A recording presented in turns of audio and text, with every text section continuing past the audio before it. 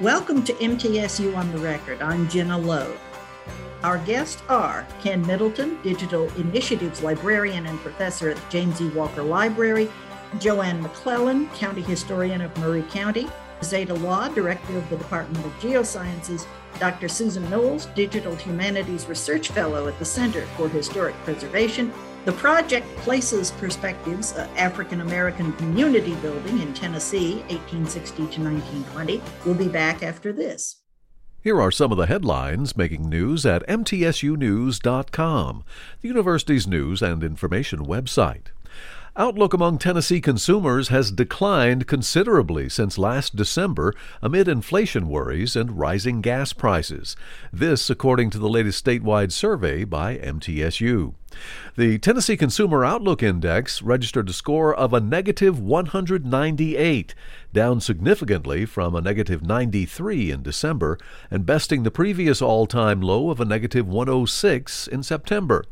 The current online survey of 646 Tennessee consumers was conducted the first week of March by the Office of Consumer Research and the Jennings A. Jones College of Business, with an error margin of 4%. And a penetrating examination of post-Civil War African American society in Tennessee will come to life in a free public lecture by an MTSU alum. Leanne Gardner, former interpretive specialist with the Tennessee Civil War National Heritage Area, will deliver a presentation on the subject at 6 p.m. Thursday, March 31st at the Heritage Center of Murfreesboro and Rutherford County. This event is free and open to the public. Gardner's extensive years-long research has resulted in To Care for the Sick and Bury the Dead, African American Lodges and Cemeteries in Tennessee, a book that chronicles African Americans' attempt to provide for their own between 1865 and 1930. For MTSU News at any time, go to mtsunews.com. Welcome, one and all. Thank you for being with us and taking time out of your busy schedules to talk about Places, Perspectives, African American Community Building in Tennessee, 1860 to 1920. This covers 4 Tennessee counties: Fayette, Greene, Hardeman, and Murray. What is the purpose of this project? Ken? The purpose is to document and map specifically rural communities in each section of the state. We select 2 in West Tennessee, 1 in East Tennessee. And the focus is on creating interactive maps that link the locations of churches, schools, and cemeteries to a variety of primary sources that are available, mainly in digital format. And it's really to kind of give voice to these rural communities that they're not in history books, but have their own leaders, have their own history. So that's part of it as well. I think that's a very good lead in to explaining that each of us have different backgrounds. I'm an archaeologist by training, and Ken's a librarian. Susan, has a broad background. And of course, Joanne has a broad background too. And we each come at it. My interest is in elevating the cultural landscape of African American geography and bringing that to light. And I'm particularly interested in archaeological sites and elevating those for cultural resource management and for study, and just letting people know about it. I came to this through a previous project that we did that Dr. Knowles actually worked on and with me, and called The Landscape for Liberation, the African American Geography of the Civil War in Tennessee. And you can find that online. That's an interactive map of African American sites connected with the Civil War in Tennessee. And I started realizing how many sites there are that we just don't know about it, that are documented in some way, either by people knowing or they're digging them out of historical records. And we really just want to make people aware of that and let people know about that. Susan, what kind of primary sources are considered important in this documentation and mapping process? Historic maps are a really important resource that sometimes people may not realize how much information is on those maps. And Zeta and I saw it when we were working on that Civil War era. because Tennessee was occupied early, there are a lot of great Civil War era maps where we were finding things that matched up with, say, newspaper advertisements for mustering of the US colored troops in Tennessee. All of a sudden, we realized we can put these, we can put a location to some of these things. Well, as we move forward in time, the kinds of maps that we've used for this project are insurance maps for some of these towns where there were insured businesses, and they're called Sanborn fire insurance maps. When we started this project, they were not online. Now, many of them are available free on the Library of Congress website. So we've linked directly to those for this. Another set that Ken discovered and digitized for us are education department maps in Tennessee that show the locations of African-American schools in these counties. They're invaluable. They're from 1935, but looking back into the 1920s and earlier, we could find a number of what at the time weren't so isolated schools because there are communities around them. So that's just an example. In addition to property deeds, in addition to memoirs in some cases, people who were living at the time, photographs when we can find them. And this kind of leads into Joanne because she's a master researcher. I don't know that I'm a master, but my background really is in IT. I was an IT director before I relocated back to Maury County. Maury County is my home, but my passion was driven by the fact that not much African-American history is documented here. And when I started looking for my great-great-grandmother, her name, I found that there's just like no record. And I ended up transcribing all of the African-American cemeteries of Maury County. But then I did find her in a white cemetery in a community not too far from where I live. But my passion was driven by the fact that we just don't have a lot of African-American history documented in Maury County. As a result of that, I started the African-American Heritage Side of Maury County, and our focus for the past 10 years, and we've just crossed 10 years, is trying to document this history through memorials and markers and lecture series and calendars and any other means necessary just to get some of this history, make some of this history available to the people in the community. And it's been exciting. And with Susan and Ken and Zeta, this project has just been like on a whirlwind because I've learned so much through them. And then with all of the documentation we've collected, I mean, it's going to be wonderful for Maury County. And everybody that I can talk to, I tell about this project, and hopefully one of these days, the information will be made available. But this is just going to be a gold mine for the people who are trying to find history about Maury County. Zeta, what role does technology play in the mapping process? So I'm the director of Geosciences Fullerton Lab for Spatial Technology. And we have GIS software and pretty high-powered computers here to run that software. And that's one of my roles here, is to take these historic maps and to use GIS to digitally stretch them across the landscape and try to find points on these historic maps that reference the modern landscape. And then we use that to help find the locations. Then, of course, we use that same technology, but online to help make the story maps that Ken has been working on that actually convey this information related to stories and the locations. We'll take a break right here. We'll be back in just a moment. This is MTSU on the Record. The mission of the June Anderson Center for Women and Non-Traditional Students is to provide education, advocacy, direct services, outreach, and programming for the MTSU campus and surrounding community on gender-related issues. The center also assists older students who are trying to balance work, college, and family.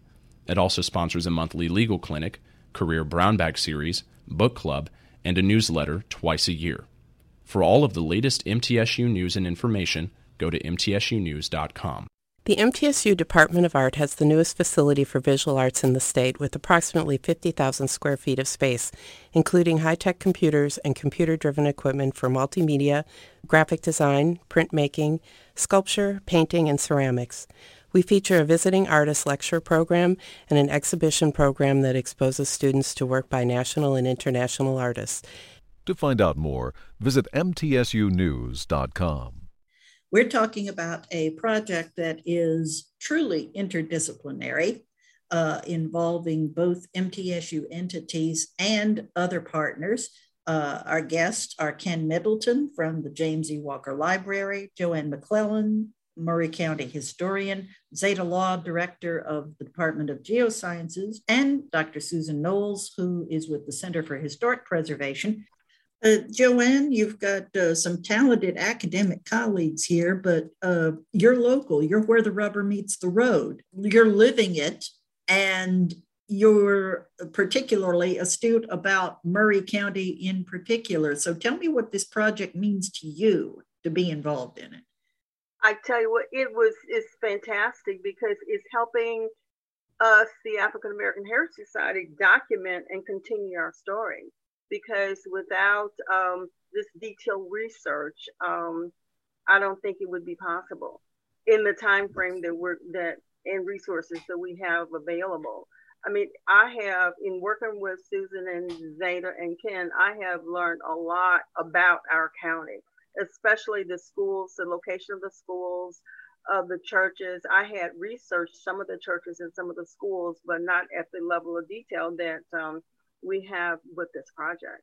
A woman named Frances Fields, who was married to a minister, and she ended up purchasing part of the property she grew up, which was a former plantation land. Her parents were born into slavery. And we've seen many instances of this. Joanne has led us to others. And we started to see that in many cases, these property deeds where somebody gave a piece of property to be a school or a church, it's got both a husband and a wife name on it. And a lot of times it'll have the maiden name of the wife. And then you can start to explore that maternal side, having those kinds of tools available too. And Joanne, others who are really adept at doing genealogy, it starts to make connections that you couldn't make if you didn't have people who actually knew. You have to have been from there or know people who are from there or have that eye for detail and recall to then put it together. Ken, is all this information being housed online by the library? Is that who is going to be managing the digital aspect of this? Yes, for a large part it is. It's part of the project, building a digital collection that includes those photos, documents, maps that we're using to document these communities and properties. But we're also linking out to a lot of sources that are online at other libraries and archives, such as the State Library and Archives, the Library of Congress. Susan mentioned the Sanborn maps. That's another example. The HathiTrust is a great source for online access to books from that period. So that's been enormously helpful. So it's kind of a mix. We're trying to make it easy to find out as much as the user can from using the site, no matter what the source is, no matter if it's something we've digitized here or the State Library has or Library of Congress, et cetera. We'll take a break again. We'll be right back. This is MTSU on the Record. The Intercultural and Diversity Affairs Center helps to promote awareness and understanding of the wide variety of cultures represented at MTSU. The center provides information, referrals, and resources.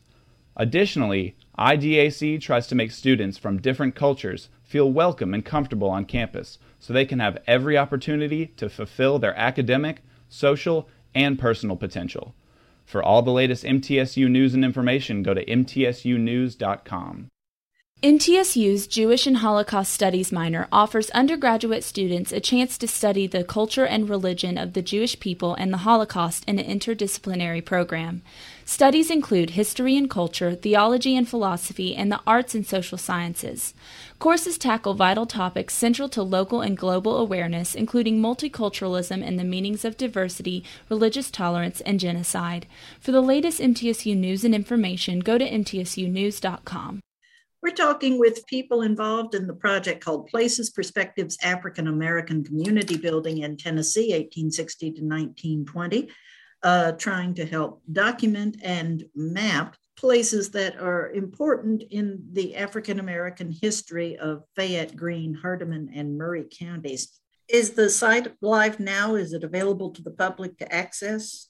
The digital collection is, we're almost there for the mapping part. As far as public, we're still not quite there to announce it widely. Every one of the places on the map has at least one, and usually more, primary sources that prove it, that tell. There's a note on there about the method of how we mapped it, and so that people coming and looking can say, oh, I see, I understand, or in some cases it might be, we don't know exactly where. So we mapped it to the courthouse square, or we mapped it to, but it tells you what. So there's a transparency to the whole process that the technology allows that is very, I think it's exciting and innovative. MTSU being such a long-standing public university and Walker Library supports this, we'll always have this digital collection available for the public and the database that underlies, that's the engine that underlies this digital collection, which has the geographic coordinates, the latitude and longitude of these locations. And that's how we build the story maps. So I think we're, like Susan said, we're trying to be transparent. We're trying to think about the future. We want this to be a sustainable project. We want it to be a model that other people can build on. And what Susan said about transparency and mapping, I think is so important. So many times people put stuff on a map and I was like, well, what was your thought process to get there? How did you get that? And we just wanted to say, well, this is why we believe this is in this location. And, other people can come back and disagree, or they can, say, yeah, I can follow that. I get that. I understand that. How is the project funded? Love. You didn't get this humongous grant from the National Endowment for the Humanities, well, right? We started, actually, I did get a grant from the Tennessee Civil War National Heritage Area that followed up. So the Landscape of Liberation was funded with a grant from the Tennessee Civil War National Heritage Area with a match from Department of Geosciences. And the same thing happened with this one. We got a grant, a one-year grant from the Tennessee Civil War National Heritage Area. And, Department of Geosciences provides the match for that grant. And then we finished that. We came up with a prototype. Well, we came up with a story map. We finished what we said we were going to do, but we knew there was so much more out there. And we just kept, by that time we had met Joanne, that at the end of that 1 year, we had started to do dissemination. So we'd started to go out and talk to people at conferences. And, it's just like, we can't let this stop. And so then, that took us through the next couple of years. We just kept meeting, and then COVID hit. And COVID sent us all home. And MTSU provided Zoom to us. And the whole world opened up. Whereas Ken and Susan and I, and then, we've been driving to Murray County or Greene County or, Fayette County. Now we could meet people, at 6:30 or at 10:30 in the morning, and we could all share a screen. And well, it just became these, incredible work sessions throughout COVID. You can't really underestimate the value this has been for Murray County. I mean, it's just, we have like 10 times as much information or 50 times as much information as we had before. And for the African American Heritage Society, this is really going to help us into our next phase of what we're going to do. And we're hoping that we'll be able to use a lot of this information for basis for exhibits or our African American Museum and Cultural Center when we find a building, because this is just going to be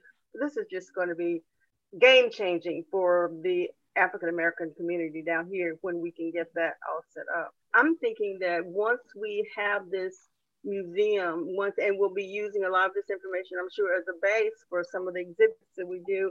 I mean, it's just going to open a lot of eyes, both in the Black and white communities, because nothing is ever what people think it is. One example of that I want to make sure Joanne talks about, and this really opened my eyes, was the story of Edmund Kelly, who was an early pre-Civil War Baptist minister, community leader. And Joanne came forward with this story, and I thought, this will turn people around. And Joanne, maybe if we've got time, Jenna, for a minute, let Joanne talk about. Well, we recently put up a historical marker for him at the church that he founded here co-founded here in Columbia. But he bought his freedom. He left here. He co-founded 6 or 7 other churches up in the Massachusetts area. He used Columbia as a home base. He came back down here, started schools. In 1863, he met with Abraham Lincoln and convinced Lincoln, was one of the reasons why Lincoln decided, I think, to open the draft to former slaves. His son even joined the Massachusetts 54th. The one son, the other son came back and started the first colored public school in Murray County. So the guy he and his children were very, very significant in the advancement of the education here. I'm on the trail of the story of the one son who went to Kansas, then came back here, and I think started the first colored YMCA. We were able to get the marker, and when we had the marker dedication, so many people came up to me and says, "This man was from here." I said, "Yeah." I said, "You go to this church that he co-founded." She said, "Yeah, but we never heard this part of his story." But the thing that I like about him in the story that is not told very often is that when he was 17 years old, his slave owner hired him out to work for a boys' school, and he could not read. So he paid these boys with candy to allow him to use their books and to give him reading lessons at night. And he worked all day. He worked with those kids, and then he said he prayed to God that he would wake up at 11 o'clock so he can study these books, so he would be able to recite to them the next morning when they came to teach him. I mean, it's just a wonderful story. And I think that the drive or the push for education here in Murray County came from that, because it was his son that started, like I said, the first school. It was his son that started something that was called the Murray County Colored Institute to train other teachers in the art of teaching, because after the Civil War, we had all these little Freedmen Bureau schools popping up, and then after that, after Reconstruction, we had all these other schools popping up. We had no teachers, and then of course we had that other school that was the Turner Normal School that was rechartered Tennessee State Industrial School. I mean, the emphasis that people placed on education down here, it's like mind-boggling, and a lot of that story had not been told. People think history is national and international, but history happens in your own backyard, right? That's what I say. The best history happens in our own backyard. And what Joanne's not telling you is she mapped all of the schools from school records in Murray County and all of the cemeteries too. When you asked Jenna how it's funded, the Center for Historic Preservation, I really wanted to mention that, has funded Dr. Susan throughout all of this time since post the grant period. My Department of Geosciences has been just incredibly supportive of this, seeing this as an act of social justice and something that we can do to show that, we're really trying to make a difference. That's we just went through a strategic planning process. And one of the things we wanted to do in geosciences is make a difference in the world. So this is one of the things that we can point to. And the library has been very generous with Ken's time too. And of course, our community partners have just been incredible. And one of the things we didn't really mention East Tennessee, but one of the things the grant funded was taking the elders in the community, the descendant community around through Greene County back to these locations. We got an 18-passenger van and we went on a ramble. Well, I've driven Joanne around too. She knows how. I ain't saying anything. I know you are. But, those oral histories, didn't we have someone record them, Susan, in Greene County? We did. At the Bulls Gap Museum, we sat down and took some, oral interviews. I think William Eisen of East Tennessee PBS came with us. Right. And he recorded some of those. So we've had some great, collaborative, supportive partners who are on the same page to share information and to assist. If people want more information about the project, how can they get in touch? What do they need to do? Probably the easiest is to just contact me. I can be a central person for that. ken.middleton@mtsu.edu. Ken Middleton, Dr. Susan Knowles, Zeta Law, Joanne McClellan, thank you all for being our guest on MTSU on the Record. We'll be right back. The American Democracy Project is a nonprofit initiative which strives for greater voter registration and civic participation among young people at MTSU and at campuses nationwide.